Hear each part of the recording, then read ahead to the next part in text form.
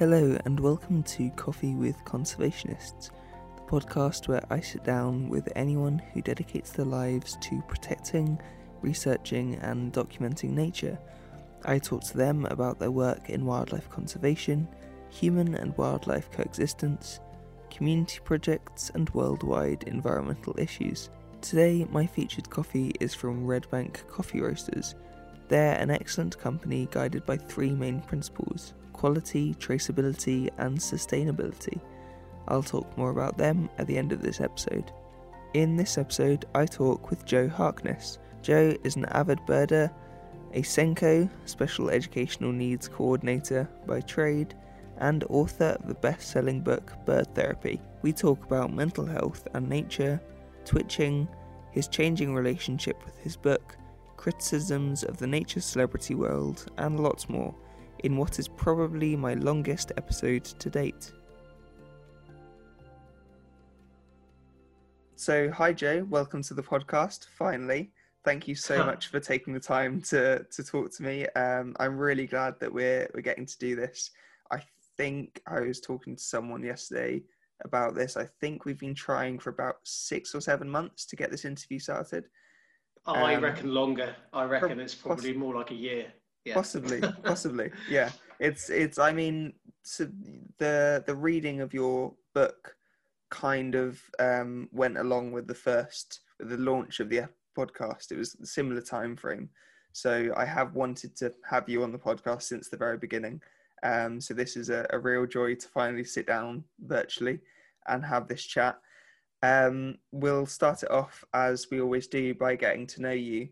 Could you tell me a bit about yourself and where your interest in nature really got off the ground? Yeah, so it all kind of stems from it does all stem from my granddad.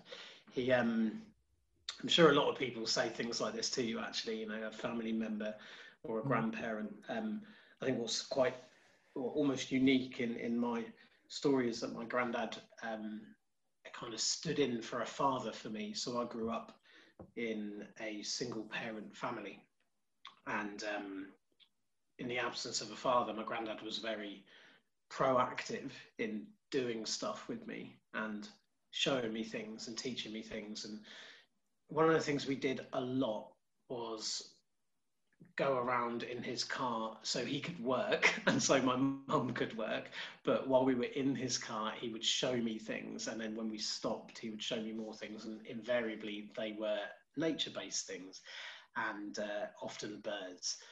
What's interesting about my granddad is that he grew up on a houseboat in the village where I also spent some years with him and my grandma, and that's Brundall in Norfolk. For anyone that knows it, it's kind of on the edge of the Broads complex and has a river running through it. So it's quite a serene place if you get down to the River Yare there. And Grandad used to show me great crested grebes. They're a kind of, what's the word?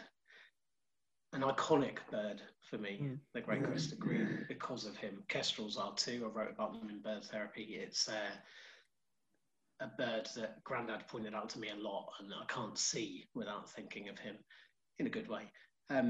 Grandad is still with us, by the way. I made it sound like he wasn't there. Yeah, I didn't quite want to ask. Yeah, it's okay. I thought I'd beat you to it.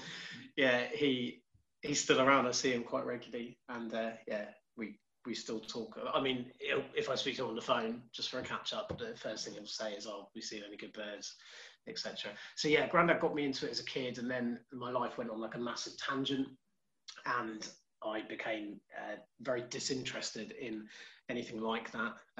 My life was very focused on.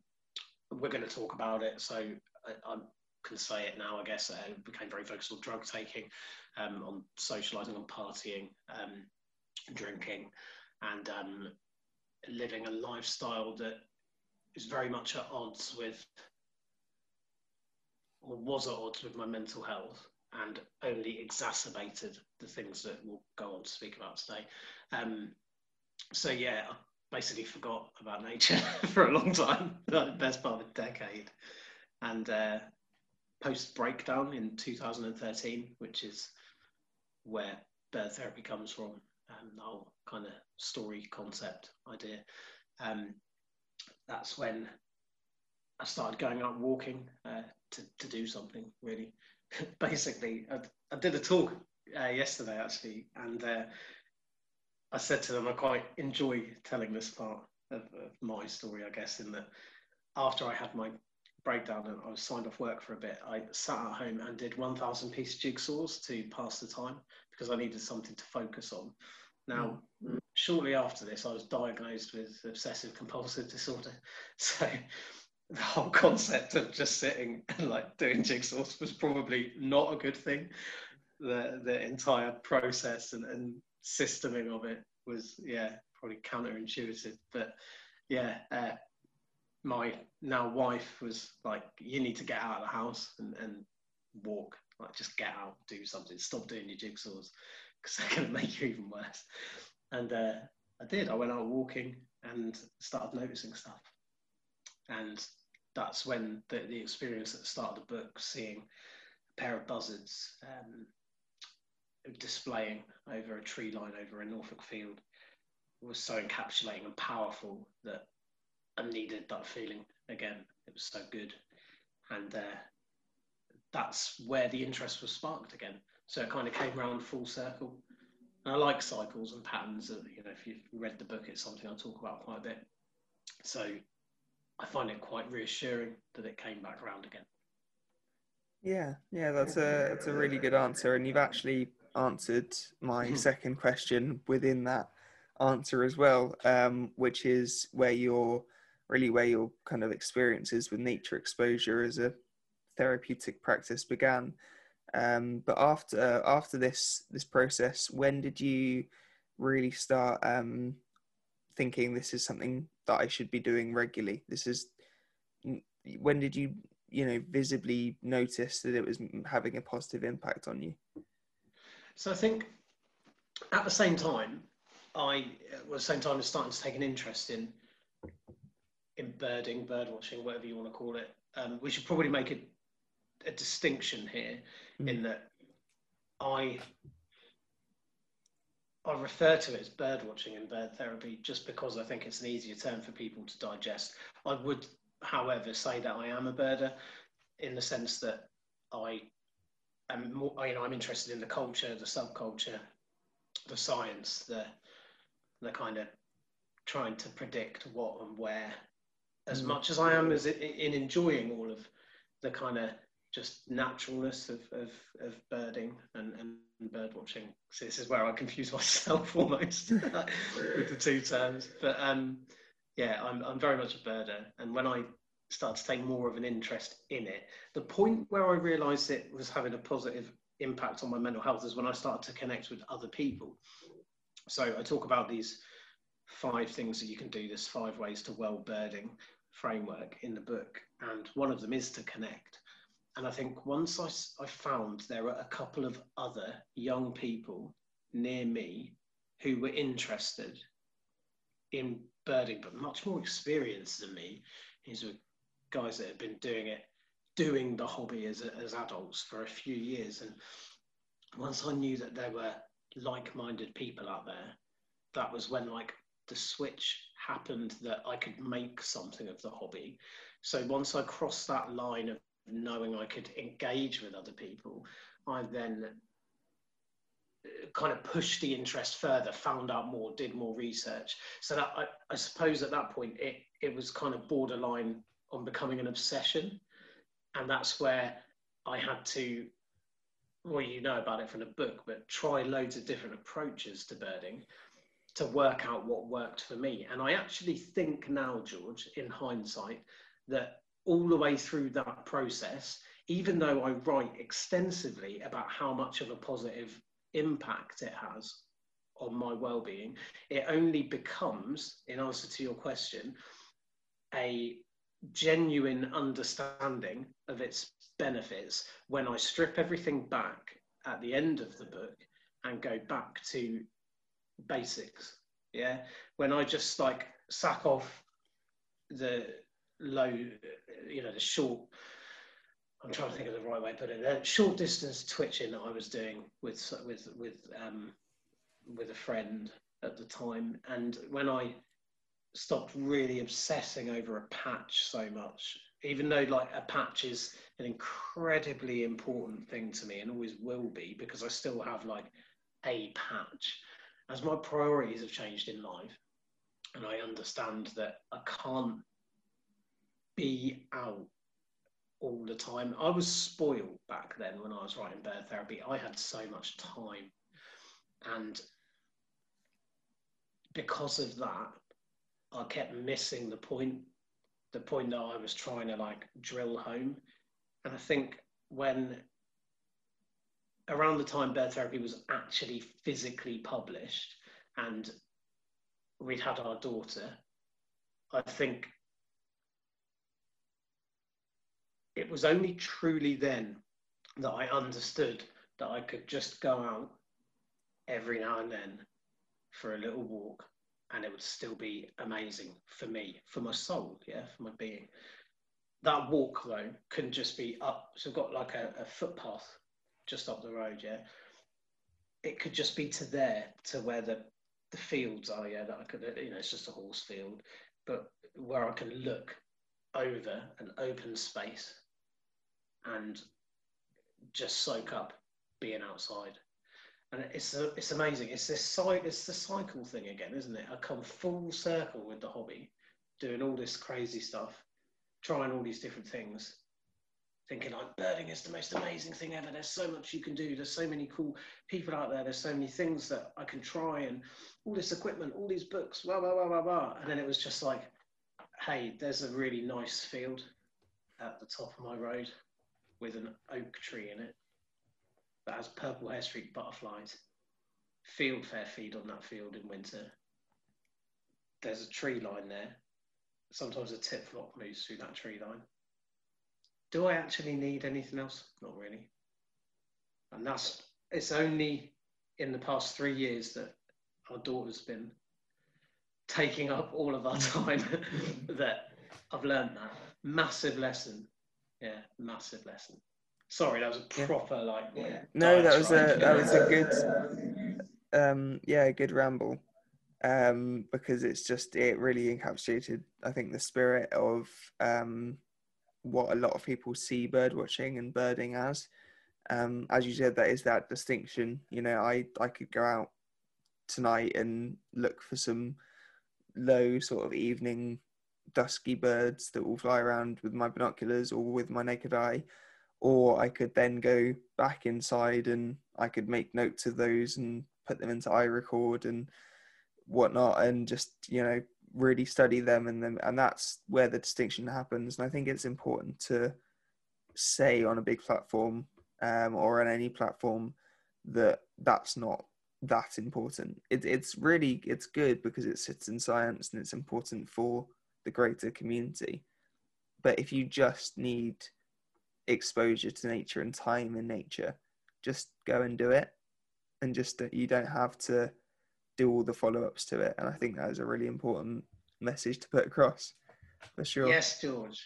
It's just absolutely nailed it. And it was the message of Bird Therapy, and the message got lost at times because I was doing so many different things, but that undercurrent always sat through that book. And then right at the end, so I'm really honest about the fact I do not like Bird Therapy. Yeah, it has caused me more trouble than anything else. But at the end of that book, I'll tell you what happened yesterday, right? I did this local talk, and our local vicar came up to me and said, I've been trying to get you to sign this book for a year now. See, there's a theme here, George, right? It takes a year to pin me down. Yeah. And it happened with David Lindo as well. I think it took 2 years for him to pin me down. So don't take it personally. Anyway, the vicar came up and was like, can you specifically sign this page, please? And it was the last page of chapter 7, which is about a patch, learning about a patch. And there's a bit about spiritual connections with places. And isn't that, I'm throwing it, it's a rhetorical question really, but isn't that also why we go out and engage with nature, because we need to feel belonging. We are part of nature. We are part of the very term nature. We are nature, yeah, because we sit in various chains and systems and such like. And when we just go out and be and feel connected, is so much better than like putting boundaries and structure into what we're trying to achieve. I think the achievement side of the hobby is also really interesting. I'm not going to start talking about it. We'll see if it comes up again. But you're so right. If you can just let it go, nice little Frozen reference there, the bane of my life at the minute with a toddler. Yeah, if you can just let it go for a bit and embrace just being, it's so much better. Yeah, for sure. I just love the way you grabbed that. It was great. No, I think it's something that we've all got to really recognise in the birding community, because it's just, I've got friends who are bird ringers. I've interviewed a course mate on the podcast before who's a licensed bird ringer who does it regularly, who will go out and engage in citizen science. And there's been one or two times throughout our first year of university when I've messaged her or she's messaged me and we've gone, we're tired of staring at screens. We just want to go out with our binoculars and look at birds. That's all we want. We don't want to take photos anymore. We don't want to look at Microsoft Teams or YouTube University for any longer. We want to go out and just look at birds and experience nature. And it's an incredibly healing thing when you go and do that. And I try, when I do that on my own, I really try not to take my phone with me anymore, or any paper or pen or anything. Otherwise, I will involuntarily make lists. It's just in my nature. I'll just start listing the bird species and the. Oh yeah, I do it. I still do it, and It's interesting because I've become very into moth trapping at home, because it gives me a way of connecting with nature at home. Yeah. As well as the garden birds, but they're so quiet at this time of the year, the garden birds. So it's kind of finding something to fill the void, I guess. But anyway, we're doing the moth trapping and keeping a really stringent list of every single moth in the trap every day, and then realizing with a full-time job in a school and 3-year-old, it's just not possible to go through. Well, I'll tell you what happened. I opened it one morning and there was nearly 300 moths in there in the height of the season. Yeah, and I was like, I can't go through this in like 20 minutes before I go to work. And I was proven that because when the summer holidays started, I had a similar number, 270 odd. And I did go through them all. And it took well over an hour to go through everything. And probably the best part of the rest of the day to try and identify some of the stuff that was in there. Now, my mate said to me the other day, why don't you just make a note of when you see something new? And I was like, oh yeah, that would save quite a lot of time, wouldn't it? He was like, why do you need to know everything there? Do you upload all your records to the moth recorder? And I was like, no, I don't have time. And he was like, well, then why are you keeping a full record of numbers? Because you're not doing it for anyone but yourself. Just, why are you doing it? And I was like, oh, I can't really answer that question. You kind of busted me out. And I've stopped doing it. Last week, I've run the trap. The trap is on actually tonight. And I'll just go in the morning. If there's anything new, then awesome. And if there isn't, then it doesn't really matter, does it? Yeah, that's a great attitude to have. I mean, looking at almost the polar opposite of that, bird watching and birding and different factions of those communities, they're becoming very popular. They are becoming more popular, and more people are going out and doing these things. So much so that there's a lot of people throughout the lot. I don't know how long it's been going on, but there's a big community of these people called Twitchers. They travel. They're this strange breed of human that travels hundreds of miles, if not thousands of miles, migrates to various patches and pays huge amounts of money on the off chance they might see a rare species of bird.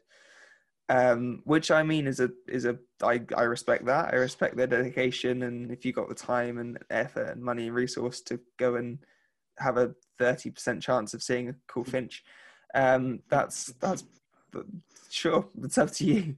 But as a birder who is generally takes a bit more of a relaxed approach to things, what's your and who, forgive me if I'm wrong, but probably takes great comfort in spending time in wild and generally empty places of empty other humans. What's your opinion of the twitching community? What do you think of them? Oh, you open up a right can of worms, George, because the amount of times I've been called anti-Twitcher, but I'm not anti-Twitcher. I tried It's a like strange Norfolk term, that, twitching. isn't it? It is. I tried Norfolk twitching with. It does sound weird, actually. No, you said that. I tried twitching, but no one can see my physical twitch here. I've tried twitching in Norfolk, and I've seen some amazing birds because of that. You know, Icterine warbler I wouldn't have seen. Still hold out a hope that I'll find one of these days. But yeah, like Icterine warbler I wouldn't have seen. Marsh warbler I wouldn't have seen. Well heard, because they're all about the song. God, what else have I seen? The citral finch at Burnham Overy Dunes that I wrote about in bird therapy. Now that epitomises twitching. Okay, I'll summarise the story, then I'll expand on my opinion. Sure. Stupidly rare bird, second ever record of it in England. First record on mainland England. The only other one was on Shetland. Looks like a little greenfinch. In fact, to all intents and purposes, it is a greenfinch with a bit more grey on it. It's just funny because you said about finches earlier. No, I'm just chuckling at how many Twitchers are going to listen to this and be screaming into their pillows because you just insulted their bird. It's not a greenfinch. Well, do you know what? I was insulted at that Twitch, right? Because I was standing there looking with my mate, and he's going, "Can you see it? Can you see it?" And I'm like, "Yeah, it just looks like a greenfinch." And he's like, "Nah, it's citral finch." And I was like, "All right." And out of nowhere, this geezer basically just walked into me. Big guy. We're talking. I'm like 5'10". I'm not short, but I'm not tall either. This geezer must have been about 6.5 foot. Huge as well, and not you know, he was hench. He was a big guy. He put his arms under my shoulders in like it's got a name, the lift, like I want to call it like a fisherman's lift, or I don't know what it's called. I'm just going to call it that. Lifted me up off the ground, moved me, put me down like a few feet to the side, and just started looking at the bird. And I just stood there like this, and no one can see my face on the podcast. Yeah. I just sort of was staring at him like completely aghast, like what has actually just happened. But he was also really big, so I was like, I'm not going to say anything because I'm a bit of a pussy. And he goes, "Well, you saw it, didn't you?" And I was like, "Yeah." And then I said to my mate, "I can't deal with this. I need to leave. It's making me like proper anxious." So I went and sat in a hide, and we had to chat about it. And I really wanted to get to understand why I had to see all these birds that we were going to see. I could start reading off other ones I've seen with him: Isabeline wheatear, desert wheatear. We went to the Brecks, and I saw like some of the Breck specialities in the Breckland in Norfolk for the first time. Ironically, then saw almost all of them on my local patch once I tried hard enough. Anyway, did all that, and you know, never really understood what it was because it only ever made me feel really anxious. I want to enjoy my hobby on my own, like you said, you know, comfort in wild places and all that. Here was like 100 people standing around a bowl in the ground looking at a bird, and that increased. I think like I don't want to say a figure, but I'm sure like 1,000 people must have come and seen that bird on that day, maybe more. I was only there for a day. And so that's just not my scene, right? But that's a personal thing. Yeah, that's me. I can't deal with that. I don't think I could cope with the dip. It's called a dip when you travel all that way and you don't see the bird that you've gone to see. So, example, there's been this black-browed albatross in East Yorkshire or wherever, North Yorkshire, for, I don't know, over a month now. And people are going to see it all the time and twitching it, and it disappears sometimes for the best part of a day. And there are people that are traveling across the country and they're not seeing it. That's called a dip, yeah? Imagine the impact that would have on your mental health if you just did put all that money, all that petrol, don't get me started on that either, the carbon side of it. And, you know, all that money, all that petrol, all that time, and you don't see what you'd aim to see. That would be gutting. And I know that a couple of people who spoke to me about it when I was writing Bird Therapy, who were happy to have their quotes put in the book, have been really negatively affected by dipping birds. And there's that side of it. So there's the whole mental health side of it. But then there's the whole, can you really justify driving across the country in the space of a day? And, you know, I don't know. It does have an impact on the environment, no matter how negligible it is. I only use my car for work, really. I do all my local birding on foot within 1.5 miles of my house so that I can take my little girl if she wants to come. I've made that really defined choice to try and do something for the environment. I just can't, in my head, justify driving all that way. But anyway, aside of all of this, just to kind of reaffirm the fact that it is okay to have this, you know, this not negative opinion, but this different opinion on twitching. Everyone that I asked, so some big name people, I'm not going to say their names now, but some big name people in the twitching world, you would know who I mean if I told you who, all said no to an interview for Bird Therapy as to what they got their kicks out of, why they did it, whether it had impacted on their home and family lives, you know, whether they felt that hardcore twitching had impacted their mental health. They all said no.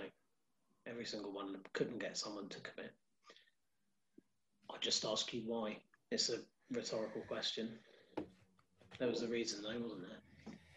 Yeah, I'm sure there was, and I definitely agree. I wouldn't be able to cope with it. It's why I went.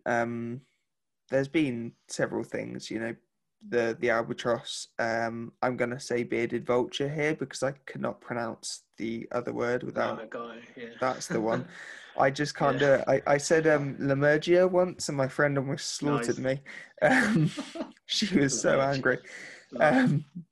But yeah, that's why I didn't. The bearded vulture in the Peak District for a long time, didn't go and see that. The walrus in Wales, didn't go and see that. There's just these are possibly once in lifetime opportunities. And for me to go from Reading to the Peak District would have taken a full day on I don't drive, public transport, trains, buses, weird little branch lines and wobbly bus routes through the mountains. I possibly would have taken about 15 hours to get up there and probably wouldn't have seen it. And I don't think I could have. Drive that far. I couldn't have coped with that, I don't think. I think that would have been a massive, devastating. So I don't, and that's a pretty impressive bird, considering some people do that same journey, but for something that's this big and still beautiful. But George, I was at work last year, and it was during the lockdown, or when the lockdown was ending actually, and people were starting to go out again, and there was a lammergeier in a field, 4 miles from my house. I realistically could have cycled there, and seen it if I was at home, or just jumped in one of my many friends who drove to go and see it. Cars, they could have picked me up on the way past. But I was at work, do you know what I mean? It is what it is. Yeah. Got a job. Yeah. Some would say, yeah, but you missed an insane bird in your local area. Yeah, I did, but I'm at work. Do you know what I mean? It Yeah, is what it is. just can't always give up the time and resources. It's a big No. undertaking. It's a really big one. Um, Jumping over, I want to jump over to something a little different, but something you've touched on earlier. Yeah. On various platforms, you've spoken before, and obviously in the book, about the importance of your local patch and your changing relationship with your local patch. Yeah. Small area where you regularly visit and observe different species and changing seasons, etc. Do you think that they're like, try and keep this kind of condensed because it's quite a big question. It's really hard to squash down.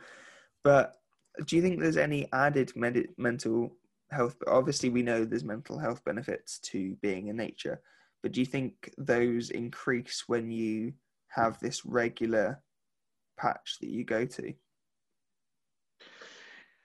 Yeah, and it does, yeah, and I touched upon it earlier, didn't I? That Mm. in some respects, stripping that all back and not having somewhere to go to so regularly, or having it but not having the time, doesn't have to be a bad thing either. I think what it's about is the quality of the time that you do spend somewhere. So I'm going to sound like proper hippie-ish here, but I really like, especially in the summer, just sitting down somewhere and like just chilling and listening to birds and insects, and I suppose you could call it meadow bathing. I Yeah, don't know. There is well, you're just grounding something. yourself, aren't you? Really? Yeah, I You just I quite happily. I'll tell you what as well. Once you know a place, you know where to go. If you need to get like a fix of seeing some birds or some day flying moths or some butterflies, like you just aim yourself for somewhere, don't you? Like without even thinking, like this bramble patch or this big old buddleia, or you know, a little lake, something like that. You go there automatically. You don't even really think about it because you know that you can connect with something while you're there, and that's fantastic.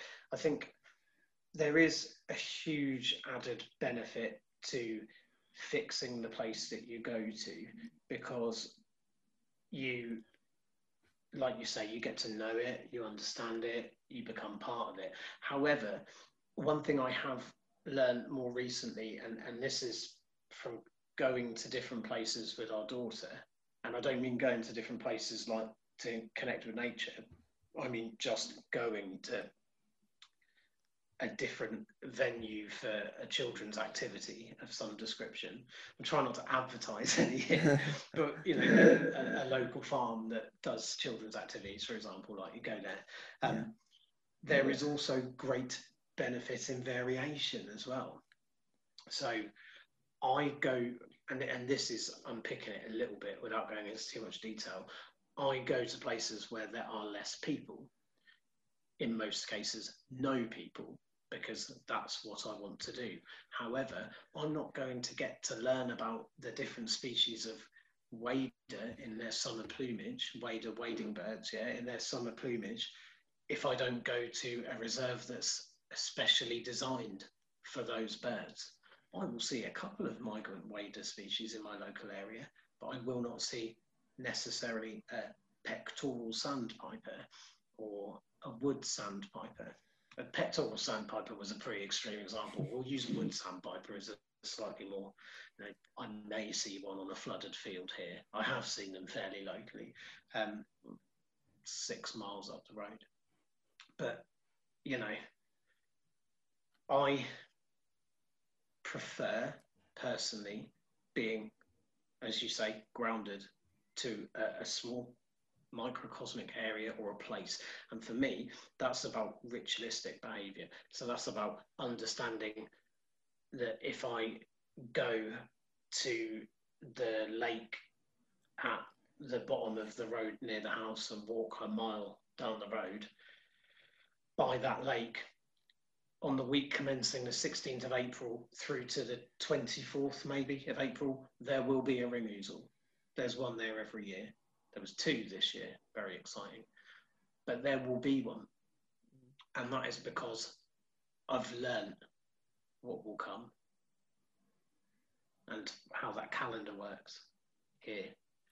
So I say that, we had a black redstart in our garden a couple of years ago, didn't come last year. So not everything is clockwork in nature. Always the same. Yeah, sporadic. But those localized common resident birds will always be there. In fact, the same birds will take up territories in the same place. Now that is all about understanding how a place works, and that is such a powerful connection to have with an area, isn't it? Like, I know what's going to happen when, and I'm mapping it and plotting it and understanding it, and I'm becoming more and more a part of it over the years. Yeah, I'm having a moment here, an epiphanal moment of just what a powerful thing it is. I do really miss both the local patches. Well, there's one combined area for one of them, and then another local place that I covered for someone else. So I miss both those places, and I do occasionally go back, but they don't feel the same because that relationship has broken down, as it would do with a person. Once the relationship's broken, the connection is weaker. Yeah. Really interesting. Yeah, that's really interesting. Oh, there's a weird lag. I don't know if you're getting that, but No. Occasionally I can, not always, but occasionally I can hear myself coming out of your speakers back through my speakers and then into my microphone. It's always fun. That's weird. But I'm sure it'll be fine. But yeah, that was a really really good answer, because I think it does really I've never had a patch. I've never been able to stick to one place for long enough, but I think I've probably had subconscious patches, like my garden, for example. I have never studied it intensively, but I just through teaching my younger brother or my younger sisters about the nature in it, or just by looking out the window, I've kind of picked up on subconscious patterns. So I know when the two-collared doves are going to start nesting. I know when the jays will appear. I just know when it's a small town garden. I know when things are going to come and when things are not going to come. It's just there's almost guaranteed to be a red kite every so often, every couple of days, flying over, because we're very near we're not very close, but we're in the southeast where they were released. So it's kind of, they're a pest around in Reading. So we know these things are going to be here, and it's just it's subconscious, and it's calming to have that regularity. The garden, or whatever outdoor space that someone has access to, is like the archetypal local patch, isn't it? Because it's yours. In whatever guise it comes, it's your little place. And in some people's cases, it's your gigantic place. And, that's where it all has to start, I think. Start at the center of the nucleus before you expand out. Learn about what's happening where you are. Then you'll learn more about you. It's the whole message of bird therapy, isn't it? Yeah, definitely. I mean, I was really going to talk a lot about your relationship with your book, but I think you have kind of covered that so far. I know it's changed a lot. You've kind of got a love-hate relationship that has been publicized on your social media, and it's not the book that I hate. It's not. It's is it the sort of, I don't know, the environments around it? Because I know you've been vocal before about your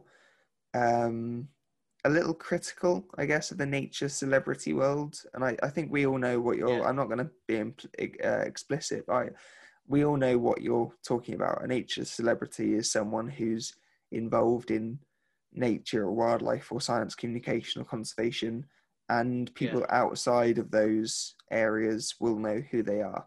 If you say this person, they will know, even if they're not a nature person themselves. So I do very much understand that. what I'd, instead of trying to unpack that too much, because that could take up an entire couple of podcast episodes, I think, on its own. What I want to ask is, do you think nature writing and science communication, with the influx of these people, has it become too commercialized? Yes and no. I had a really long discussion with someone about this the other day. Someone asked me a question yesterday as well at the talk I did, the little local talk, which is really relative of this. They were asking me about nature in education in schools, because I work in education.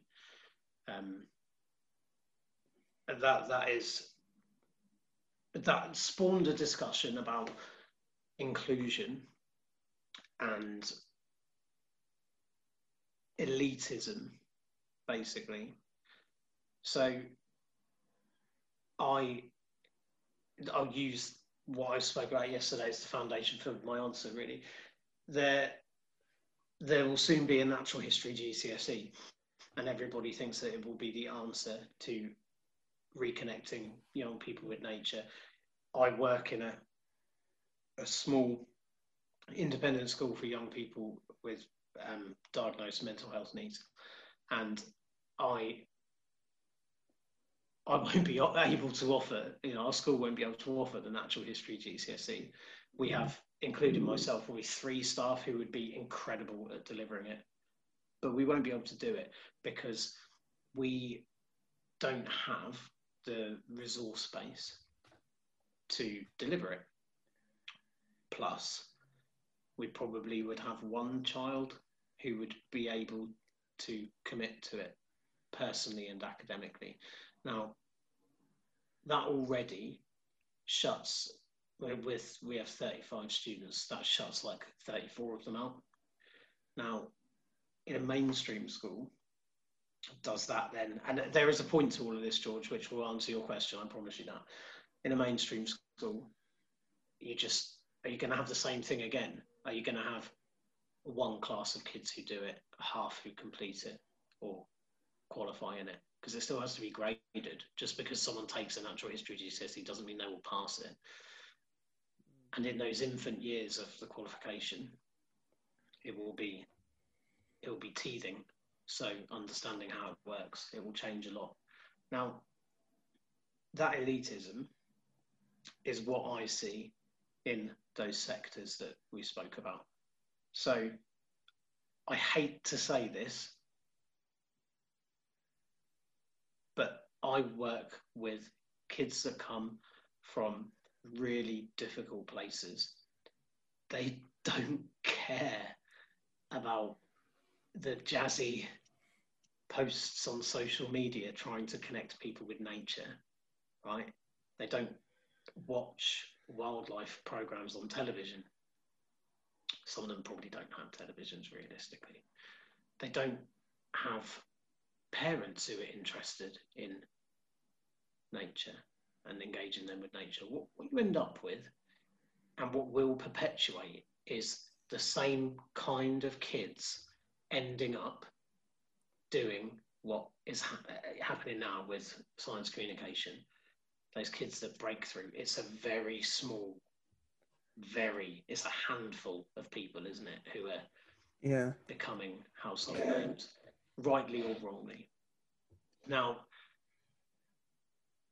the message that is given, it comes in 2 guises.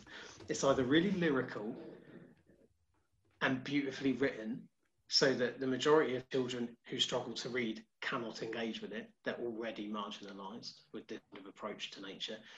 I regret many of the passages in bird therapy for being overcomplicated. They didn't need to be that complicated. I tried too hard. It was never going to be good enough for the literary elite because I'm not a writer. It's a writer's curse, I think.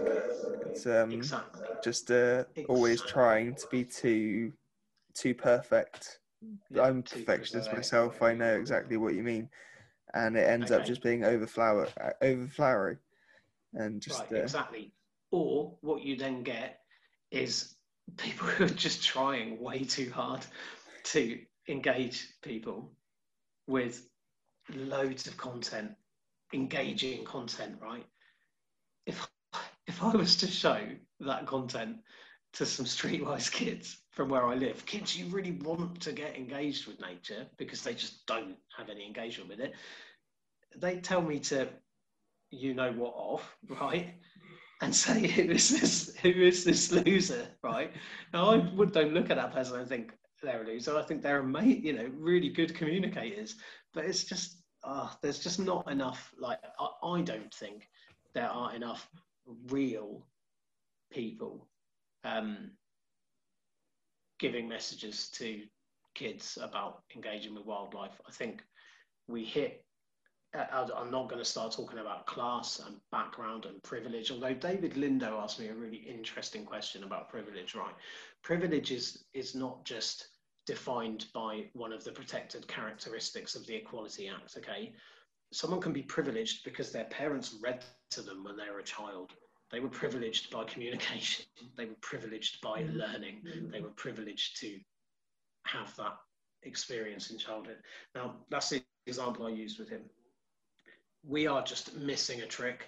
Like, less social media, people need to just get out and do stuff. I take moths into school. I take my binoculars in. I get my scope out of the boot of the car and show kids how it works. Like, we do stuff. We go and look at things. I show them how to pot a moth in a glass pot. I take my sweep net. We catch an insect. We look at it. They freak out. We look at something under the hand lens. They're like, "Oh my god, I can't believe it looks like this." That should be the communication that we do. Yeah. So I'm not going to go on about it anymore. Because you're right. There's so much. I could say so much, and none of it is personal. I took it all really personally to start with. All the people that said they'd do this and didn't, and understandably so. Well, I realised that I was just commodified in the same way that many people commodify their relationship with nature in order to have a career. And, you are a product. Everyone's a product at the end of the day. That's how society works, isn't it? We're all tradable assets. You're telling that to the right person. Having going into wildlife photography, you really, in studying it especially, you really need to be careful that you don't fall into the trap of being too niched. Everyone's saying you need to find this niche, and a lot of wildlife photographers, young people, then go, oh, well, that means I need to take the same photos as everyone else to be able to sell calendars and prints, and that's how I'm going to make my living, or I'm going to go and work for the BBC. Nothing wrong with those two career choices. No, nothing wrong with those two career choices. I just don't. It's the same similar thing. It's engagement with wildlife is a little too commercialized, especially in the UK, and it's just it's not anyone's fault. I think it's because we've grown up with this. Almost everyone that I've spoken to who grew up in some sort of privileged position grew up watching blue chip BBC documentaries, David Attenborough films, and went, that's what I want to do when I'm older. And then they did something with nature, and they may have changed their opinions or their mind since, but that's where their fascination with nature started, was watching BBC David Attenborough programs, or just that's a lot of people. But on the other hand, also a lot of people, their fascination started by just going out and picking up a woodlouse and letting it crawl over their hand. I know that's where my fascination started. Love woodlouse; they're great, but it's just it's a tricky one to navigate. I think in the UK, it's tricky. What were you gonna say? Sorry. I can't remember now. Oh, that's all right. It's all right. I'll have like this amazing, profound thought, and it lasts about a second because I have to carry on listening to you to stay focused on what we're talking about. I'm a nightmare for that. I know what you mean. Don't worry at all. I mean, to talking on the same theme as education, really. not gonna go on for a great deal about it, but one thing I really want to just plug is your bird therapy teaching pack, because you've been pushing that out there wherever possible. Can you just give me like an elevator pitch of what is it and why people should be using it and downloading it and talking to you about it? Yeah, so I am a SENCO, Special Educational Needs Coordinator by trade. I've taught for nearly a decade in specialist settings. Bird therapy, whether I like it or not, makes sense to a lot of people. Combining that with what I do for a proper job, if you like, was win-win. So I spent the best part of the year putting a teaching pack together. I love it way more than the book. It's got an activity based on a chapter of the book all the way through it. It's free. Anyone can download it from my website, joeharkness.co.uk. I've tried all the activities in it. They're all things I've taught. They work. I know they work. Quite a lot of people have downloaded it. Thousands of people have downloaded it. So that's really cool. Yeah, that's it, really. I love it. Cool. I'm always happy when I talk about the teaching pack. I always get angry when I talk about the book. No, I think they're important. It is important to talk about the book and reflect on your experiences. But yeah, the teaching pack is something that when I first saw it, I really wanted to kind of just be like, I'm not a teacher. I'm not naturally a teacher, but it is something that you don't have to be a teacher to use. You can just use it with your little siblings, I do in the garden. And it's a great thing and a great tool. I think so.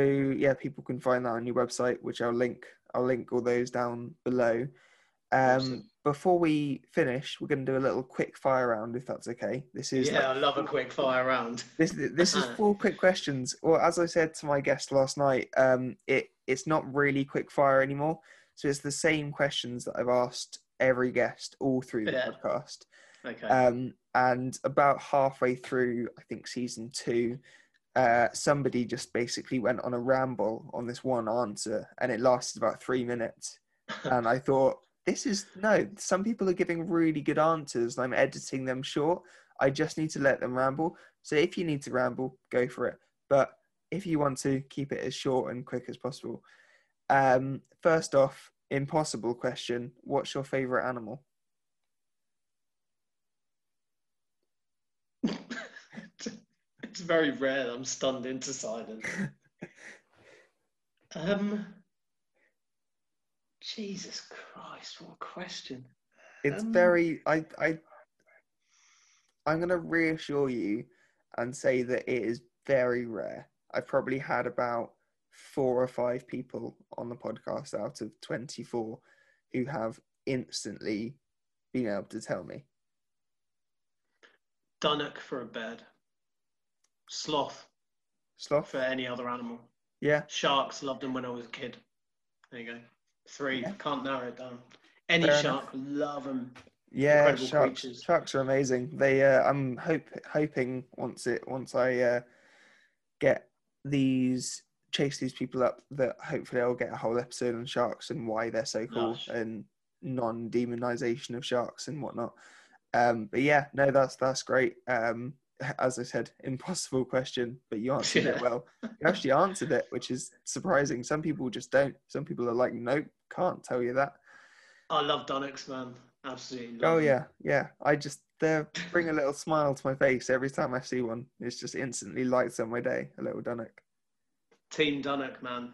Yeah, Team for Dunnock.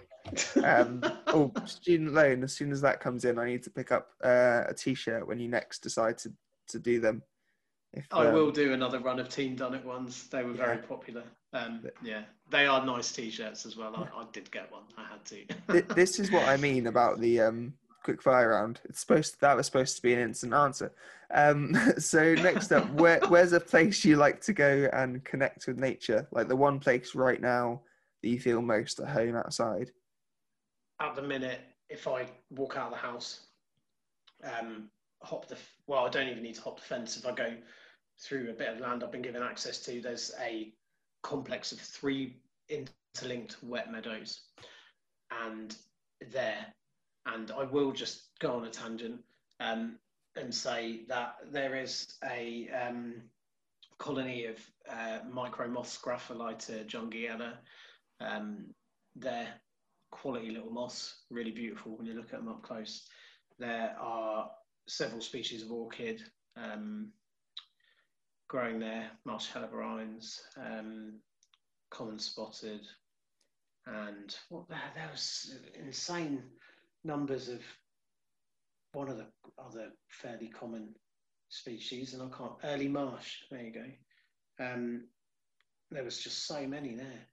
Anyway, yeah, there, because of the diversity, and in the snow at the start of the year, I flushed up a jack snipe there, about 30 woodcock, and 2 small flocks of teal.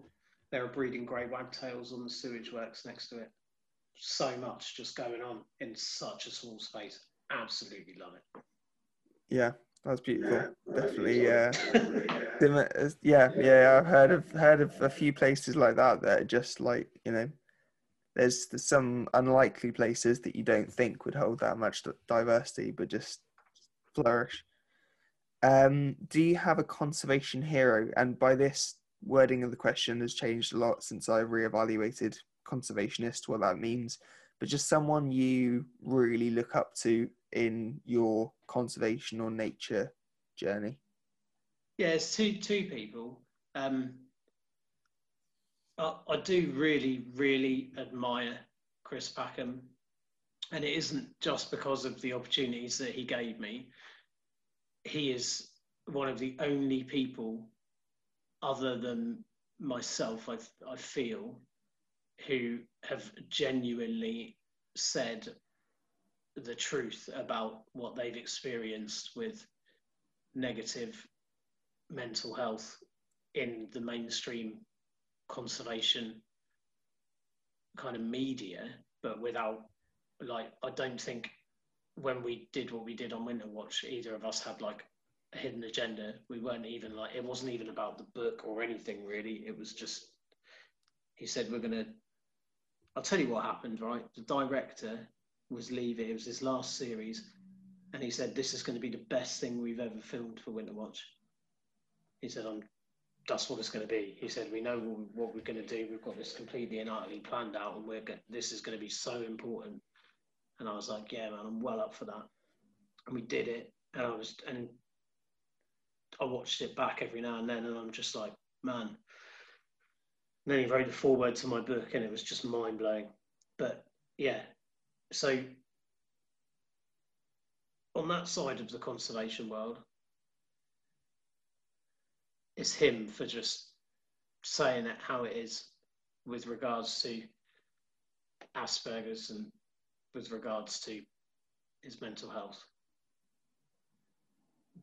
But he isn't my conservation hero in the sense of my nature. Yeah.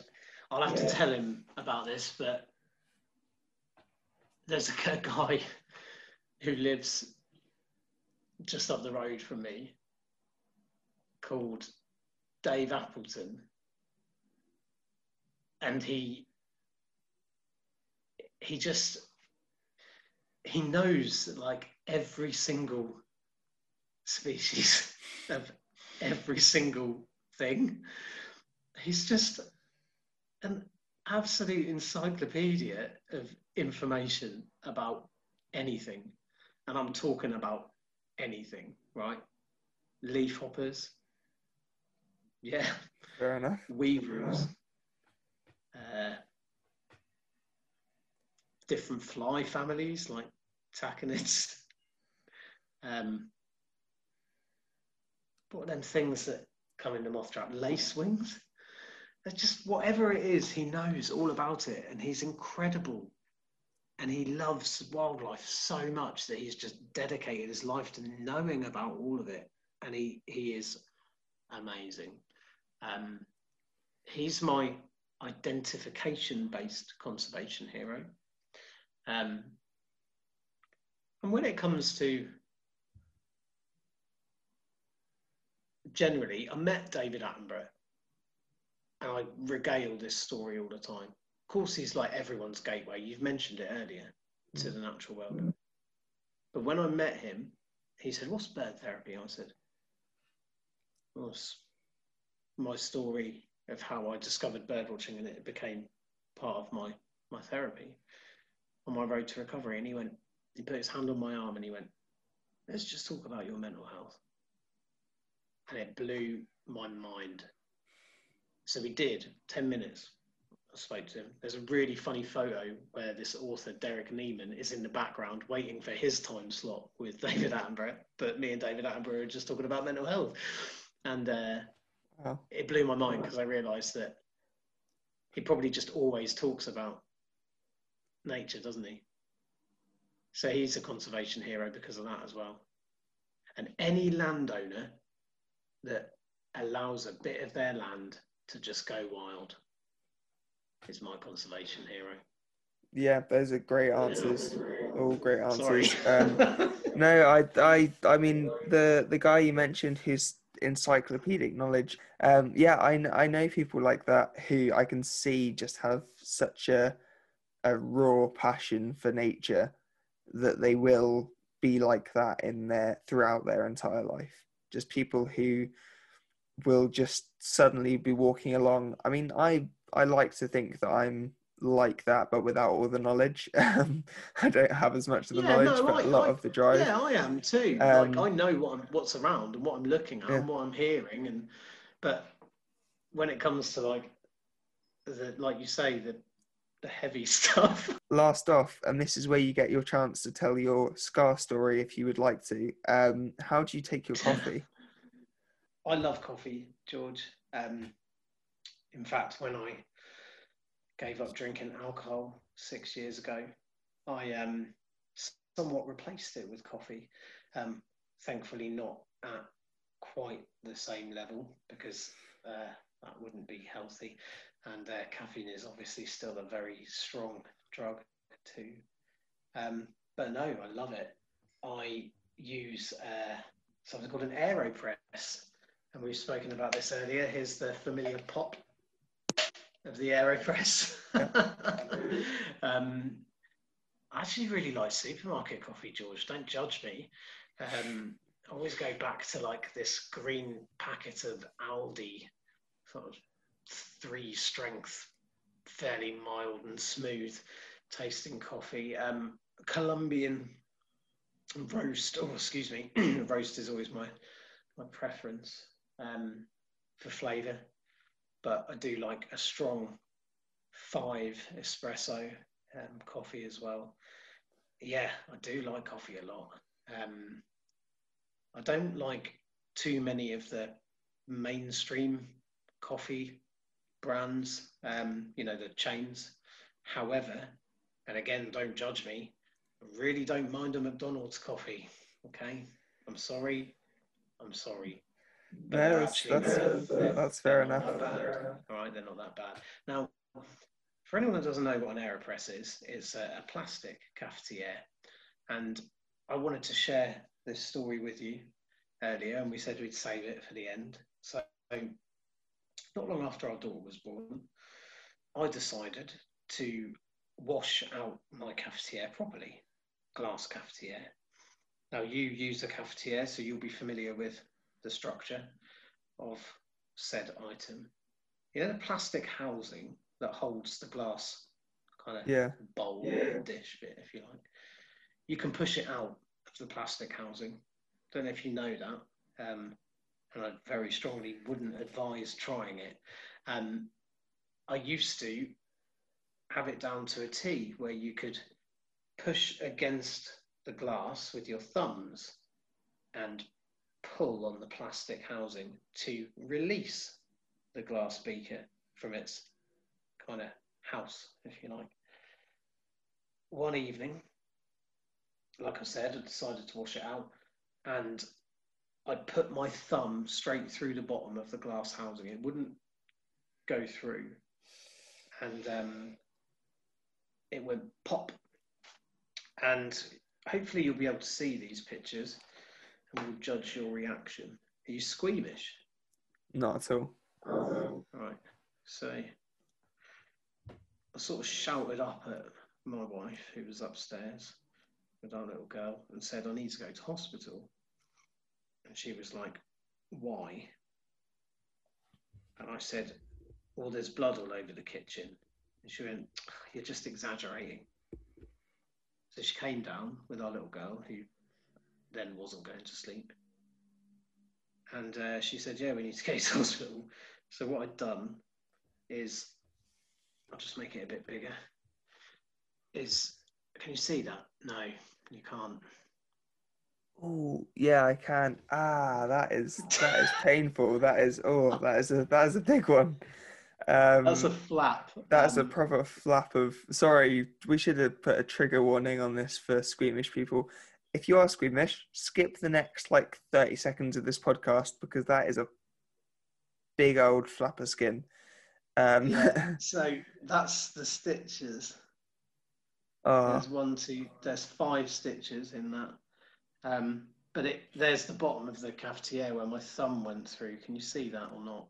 Yeah, there's a hole in it. That's the risks of drinking coffee. It's a dangerous pastime. It is, and that's how it healed. And on my thumb now, you might or might not be able to see the white line across it. Oh yeah, I can see that. Starting there, goes all the way round and up the side. Yeah, that was really painful. So my wife was like, you're not having a glass cafetiere anymore. And that's how I came to be in possession of an AeroPress. However, I now have 2, and they make the most beautiful coffee as they push the air through and creating this kind of sort of, I don't know, just aerated, bubbly, beautiful flavour.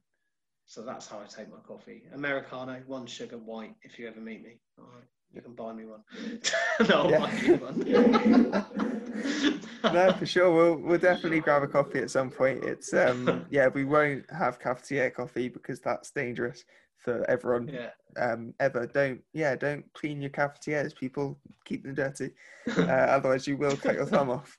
That's I mean, to be honest, there's no judgment here whatsoever, because little known secret, and I will get kicked out of the coffee community for saying this, but I push sustainable and ethical coffee on the podcast all the time because it's the whole niche of the podcast. And I've come across some incredible brands. I've worked with brands. I've been kind enough to have, they've sent me coffee. I've got free coffee for the podcast, which has been great. But at the end of the day, I'm quite a poor student. If someone offers me to get, if someone says I want coffee for in the morning, and I don't have coffee with me, and I have £3 in my bank account, I'm just going to go down to Tesco. I'm not going to go to the nearest local roastery and pick it up direct from them in a freshly sealed £9 bag. So it's no judgment whatsoever. I'm a fake coffee snob through and through. Love it. What a brilliant ending. just that. I mean, all my friends know that, but now the entire world does as well. And I think that is the perfect place to wrap up, because this is possibly, even after editing, one of the longest episodes we've done, which I'm really happy about. Oh no, it's perfect. It's perfect. It's a good way to end it. But before we finish, I just want to ask, where can people find you? What are the things you want to plug? Obviously, I know as far as I'm aware, your social media is private. So yeah, it is. Yeah, and a lot of people still will follow it and stuff. That's cool. I don't mind. But if sometimes people follow me, and if they don't have anything in their bio, I tend to not accept them. I like to know who it is. If they're interested in nature, that's fine.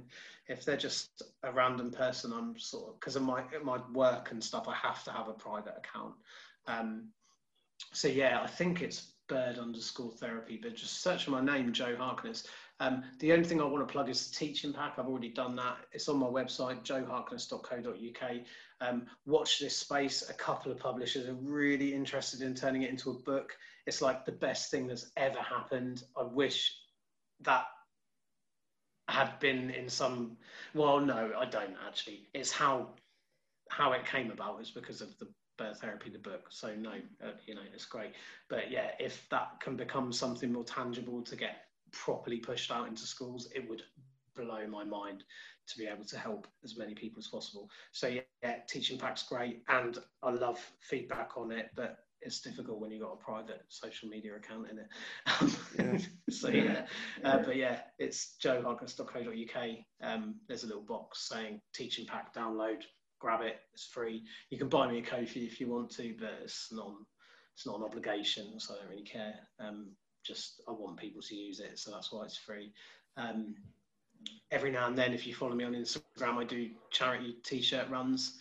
I've given over £2,000, well, it's about £2,300 to charity now. Various charities, mental health charities and nature connection charities. Charities that do work getting people out into nature. And I'm working with this guy, or have been working with this guy called Nick Sinden for a while now. He's under Sketch the Birdie on Instagram. Follow him. He's a really, really good bird illustrator, and our t-shirt designs are well good, if I say so myself. They're amazing. They're really I'll tell you about the next one, George. It's no, I'm not. It'll be a surprise. Keep it a surprise. I'm sure I will. I mean, all that's left to say is, well, thank you, first of all, to the listeners who have lasted this long and who have actually listened to us ramble, because it is going to be a long episode, but there's much longer ones out there. Joe Rogan's like 2.5 hours, so it's fine. If he can do it, I can. But thank you so much for taking the time and the effort and the energy and just finally sorting this out. And we did it. Yeah, we actually did it. It's amazing. And yeah, I beat David Lindo in terms of timing, so I'm happy. You're buzzing. buzzing for that. He's a birding legend. Yeah, thank you so much. Another birding legend yourself, just for taking this time. It's been great. Cheers, George. Thank you. Thanks again to Joe for taking the time to speak to me today. All the links to his social media and Teaching Pack will be in the description down below. Thank you so much as well for sticking with us if you listened throughout the whole episode. It was a really long one today, but really worthwhile, and I hope you didn't mind the little bit of feedback. Sometimes there's a bit of audio disruption that we couldn't really help, unfortunately. But thank you very much for listening, because I think the subjects discussed today were really important. So in today's episode, we're featuring coffee from Red Bank Coffee Roasters.